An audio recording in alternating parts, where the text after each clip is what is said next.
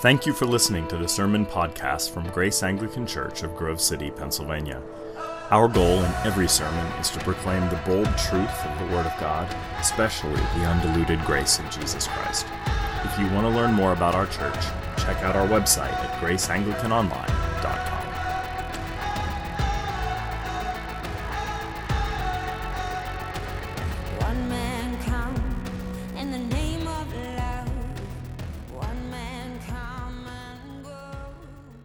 I have learned that one of the main difficulties in preaching is bridging the gap between the world of Scripture and the world we live in today. Our text today in Ephesians chapter 6, I don't think forcibly poses the same usual challenge upon us. With reports and images of war in Ukraine and Russia invading, we're witnessing before our eyes images of violence and battle. Paul's illustration, I think, is one we can perhaps more readily grasp. The weapons, the clothing, and the technology have surely evolved, but the illustration still evokes the same character of violence and battle. We see in chapter 6 Paul employing this language of armor and warfare to build upon what he's been doing earlier in Ephesians, describing this new life in Christ, our new humanity which is reconciled to God and to our neighbor by the blood of his cross. In the previous few chapters, Paul is speaking specifically about this new life in Christ, how our union with Christ transforms every relationship in society, in the church, in the workplace, and in the household. This is a life of sacrificial love, mutual submission to one another, forgiveness, truthfulness, humility, patience, and holiness. The shape of this new life flows from our union with Christ. It is not of our own work. We who were once dead in our sins were chosen and adopted, justified, made righteous in Him, bound to Him by faith.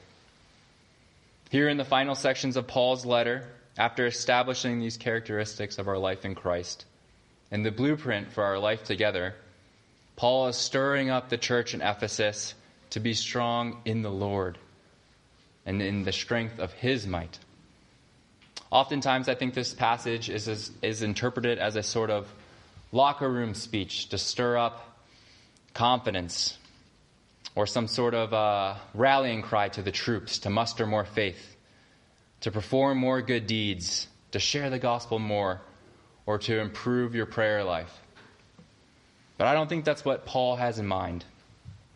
Rather, I think Paul is exhorting the Ephesians and us to find our strength in Christ and to put on the whole armor of God.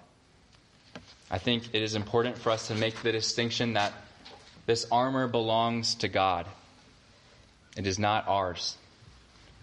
I think if we're tempted to read this as if it is our armor, we will struggle with legalism, with trying to stack up our morality to earn God's favor, to white-knuckle our way through temptation. I don't think it's ours. If the armor is ours, I think we'll be disillusioned by our ambition to win a battle that Christ has already won for us. It is a gift of God, and it belongs to God. We take it up and put it on by faith. So you might be asking, what is the point? What is the point of this armor? It makes for a great Sunday school lesson or some songs, perhaps at Vacation Bible School, an old-timey metaphor.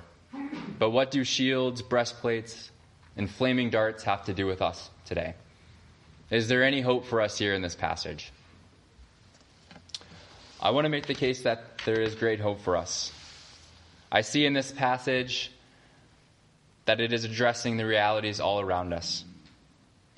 We witness and commit offenses against each other and against ourselves. We're grappling with truth and with Scripture and faith and the ways in which those intersect with our workplaces and our families and our culture more broadly. We have doubts about our faith and God's love towards us, and we know all too nearly the habits that we return to in our pain. This passage holds out both exhortations and promises promises that belong to every one of us here this morning. So firstly, we must ask why we even need this armor. For the very existence of this armor presupposes a war which Paul describes in verse 12 against the schemes of the devil. Paul says in verse 12, "For we do not wrestle against flesh and blood, but against rulers, against the authorities, against the cosmic powers over this present darkness, against the spiritual forces of evil in the heavenly places." Paul does not elaborate any further. So perhaps there is some common ground between him and the Ephesians that we don't grasp. Let's look at Acts 19, where we see in Ephesus, Jewish exorcists were trying to cast out evil spirits in Jesus' name. Instead, they were overcome and mastered by them, fleeing naked and wounded. They could not cast out because they did not belong to Jesus. We also know from history and from other contexts in Scripture that the Ephesians were saturated in the cult of the goddess Artemis. So demons, false religion, magic, spells, and goddess cults. This is the Ephesians context. Perhaps us here sitting this morning feel that we're too civilized to be able to relate to the Ephesians at all. Although I think that our bondage to our screens, our culture's passion for pornography, our deepening curiosity with horoscopes, the occult, witchcraft, and mediums suggests that we're not too far from Ephesus. Our cults have just been rebranded and repackaged and free and available for free one-day delivery. So looking at verse 12, I think we need to understand who we are wrestling with, who the enemy is, before we can grasp what the armor is for. Readers will typically move in two directions when looking at verse 12. Some readers will opt to demythologize or depersonalize the spiritual forces that Paul is speaking of. So they'll look at the evil activity of political forces or economic or social forces. They'll point to those as what Paul has in mind here. I don't think we need to be historians to see that evil has surely operated in these ways. We can look to slavery in America, or Nazi Germany, or apartheid in South Africa. But I think this interpretation taken just by itself limits the scope of what Paul is getting at. On the other end, readers will opt to see the devil's involvement in every possible thing that could go wrong. Spiritual warfare on steroids. When you sit down with your 10-piece McNuggets and you only count 9, the devil is out to get you. I don't think that is what Paul has in mind either, some sort of demon paranoia. So I think we must read Paul's description here in context with his other letters and with the broader narrative of the New Testament. And I think once we do that, we'll conclude that Paul has in mind both personal demons and cosmic powers of darkness. We see in Mark 5, Jesus confronting a demon-possessed man. He was crying out and cutting himself. When he encounters Jesus, he falls down before him and calls out, What have you to do with me, Jesus, Son of the Most High God?" Jesus then casts the demons out and sends them into the sea. So I think unless we are willing to demythologize the ministry of Jesus, we must take seriously personal agents of evil. Earlier in Paul's letter to the Ephesians, he describes those dead in their sins, those outside of Christ, as belonging to the prince of the power of the air, the spirit that is now at work in the sons of disobedience. This passage is describing Paul's understanding of the role of the devil for those who belong outside of Christ. They follow him into sin, and he works in them acts of disobedience. And we know from Romans, Paul describes those who belong to Christ, sinners and saints, as battling against sin and the devil by the power of the Holy Spirit. So I think the devil Paul has in mind is a personal being who disrupts and distorts human flourishing and strives to tempt and deceive. He manifests himself through rulers and authorities. We can see that. But it is not specifically against flesh and blood, a phrase Paul is using to mean humans, that we wrestle with, but the schemes of the devil, cosmic and personal. In our baptisms, this is the devil that we are called to renounce. The devil and the spiritual forces of wickedness that rebel against God, personal and cosmic. So the battleground is set. We are united to Christ by faith, called to walk in love, and yet we wrestle with the schemes of the devil, and we need the whole armor of God to stand against him. The pieces of his armor, which Paul speaks about here, can be interpreted in a twofold sense: a gift and a charge, a promise and an exhortation. Each piece is given to us in Christ, and we are called to put it on, to take it up. Therefore, firstly, we stand firm by fastening the belt of truth. We bind ourselves to truth, who is Jesus, and his love for the world. This is the gift and the promise. And we are charged to speak the truth in love with our neighbors and one another.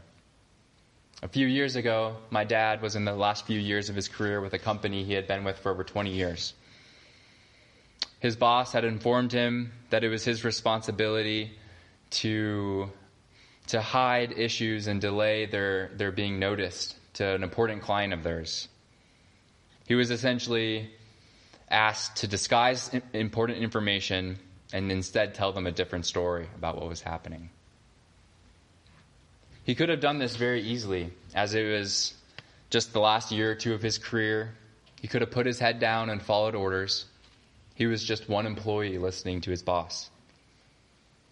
But being in Christ, he belongs to a different order. He has been charged to speak the truth.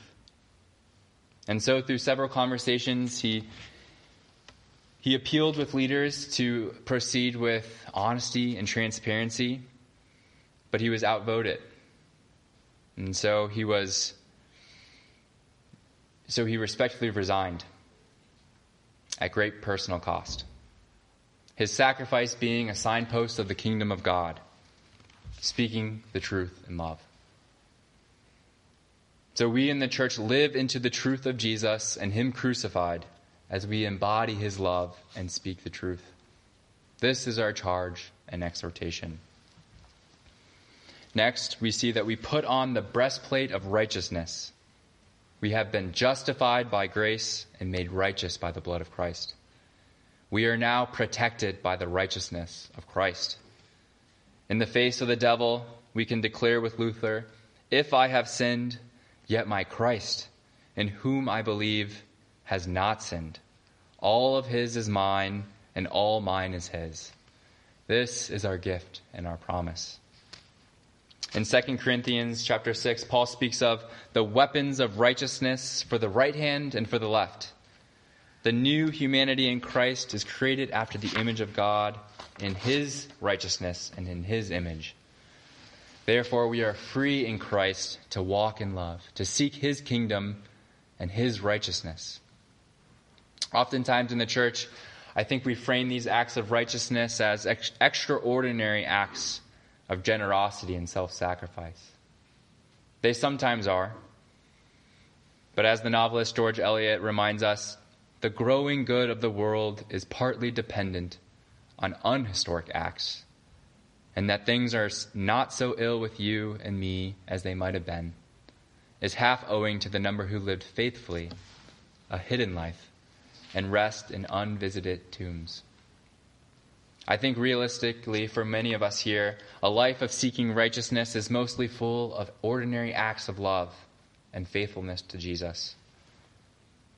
We can think of talking to your neighbor after a long day of work, after pulling into your driveway. Comforting your crying child after they've fallen off the chair for the 5th time in 1 hour. Being present with your coworker after they've opened up to you amidst a busy day. Watching the kids so that your spouse can go connect with friends.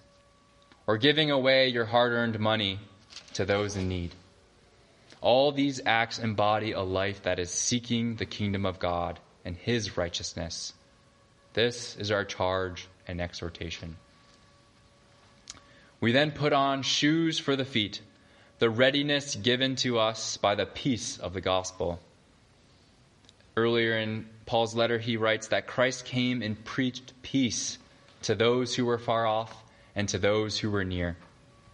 The gospel equips and trains us to be a people of peace and steadfastness. For Christ himself is our peace, and through him we have access in one Spirit to the Father. This is our gift and our promise.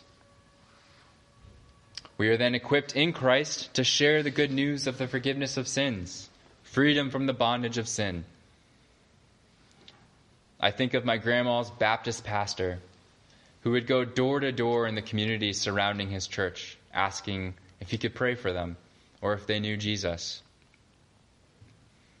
His simple ministry of going door to door knocking altered my entire family tree, generations who have come to know the love of God in Christ. Paul says in Romans 10, how beautiful are the feet of those who preach the good news. This is our charge and our exhortation. And in all circumstances, above all, other translations say, we are to take up the shield of faith. Our faith is not protective in and of itself, but rather the object of our faith, Jesus Christ, and his faithfulness to us. He is our protection. Our faith clings to God's promises as we walk through the valleys of our life. When the cancer is spreading, when another pregnancy test comes back negative, when a loved one dies, when your family is falling apart and you're not sure how you'll gather everyone together, when you're overworked and weary, when you're stressed and anxious, we find refuge in God and his promises. He is our shield. This is our gift and promise this morning. This shield of faith, Paul says, extinguishes all the flaming darts of the evil one. Every single accusation of guilt and shame, every lie that we are tempted to believe, that we are irreparably broken or unworthy of love, that we deserve to be without friends or to be forgotten, or that we are identified by our sins or our failures, or that we're simply just not good enough, either in work or our families. Christ, the Son of Righteousness, shines upon us and scatters all these lies. We lay hold of Christ by faith. This is our charge and exhortation. We then put on the helmet of salvation, the victory of God against the devil and all spiritual forces of evil. We who are bound to Christ by faith share in his death and his resurrection, the ultimate victory. For though we suffer in battle, we will taste the glory of God's kingdom and see our Lord face to face. God, the justifier, nullifies and discredits any charge that Satan brings. For we know that we are more than conquerors through him who loved us. And no one, nor anything, can separate us from the love of God in Christ Jesus. This is our gift. This is our promise. This certain victory shapes and fuels our imaginations. We hope for his kingdom to come, for justice to roll down like waters, and righteousness like an ever-flowing stream, for the redemption of our bodies, for the vindication of the godly, the righteous judgment of evil, and for every tear to be wiped away, and to dwell in the house of the Lord forever. In our valleys and in our darkness, we can cry out with the psalmist, "Why are you cast down, O my soul? And why are you in turmoil within me? Hope in God, for I shall again praise him, my salvation and my God." This is our charge and exhortation. And finally, Paul exhorts us to take the sword of the Spirit, which is the Word of God. For the Word of God is living and active, sharper than any two-edged sword, piercing to the division of soul and of spirit, of joints and of marrow, and discerning the thoughts and the intentions of our hearts. We are to inwardly digest these words of Scripture so that they shape and form us. Pastor Eugene Peterson says that we should read Scripture in such a way that they become interior to our lives. The rhythms and images becoming practices of prayer, acts of obedience, ways of love. Through Scripture, the Spirit penetrates our hearts, transforms us, comforts, encourages, challenges us, and tells us who we are and to whom we belong. This is the gift and the promise. We see that Scripture is the only offensive weapon in God's armor that He has given to us. We find refuge and defense in Scripture, but we also wage war. Equipped with the Word of God, there is no place that we cannot go to proclaim the gospel. Missionaries are scattered throughout the world, translating and proclaiming the words of Scripture. Everywhere that we gather for faithful worship, preachers proclaim Scripture, an all-out attack against all the schemes of the devil. Every time we gather to read and study Scripture, we subvert and overthrow the devil's splintering and defeated power of earth. We read, listen, study, and cherish Scripture, not for any approval, to impress anyone, or puffed up knowledge, but to deepen our love for Jesus. This is our charge and our exhortation. So upon putting on the whole armor of God and standing firm in Christ, Paul calls on us to pray at all times, in the Spirit. Scripture teaches and cultivates this life. We can turn to the Psalms, to our Lord's Prayer, to the parable of the persistent widow beating down the unrighteous judge with cries of justice, or the parable of the tax collector beating his breast. God, be merciful to me, a sinner. Scripture and prayer are bound together, two life-giving ways that we encounter God. And as we live into Christ, putting on His whole armor, prayer sustains our hope and draws us into Him. I think it is also critical for us this morning to see that the whole armor of God is for the whole church, not just for us as individuals. The imperatives that Paul is using throughout this section are plural in the Greek. Paul is addressing the church, the new humanity in Christ, the whole armor of God for the whole church. A little over 3 years ago now, my wife Mandy and I were in desperate need for exactly that, the whole armor of God for the whole church. Our precious oldest daughter, Lila, was stillborn at 35 weeks, and we were struck with shock and grief. Sometimes all we could do was show up to church and hear God's people sing, hear them confess their faith, and to listen to the words of Scripture read and proclaimed, reminding us who we are and to whom we belong, and to receive the body and blood of our Savior, pointing to His victory upon the cross, and helping us trust in the promise, His promise, to make all things new. We desperately needed our church's prayers, their prayers for us and with us. Their letters we received nearly every day for months. The truths they so graciously pointed us to help us persevere through the pain.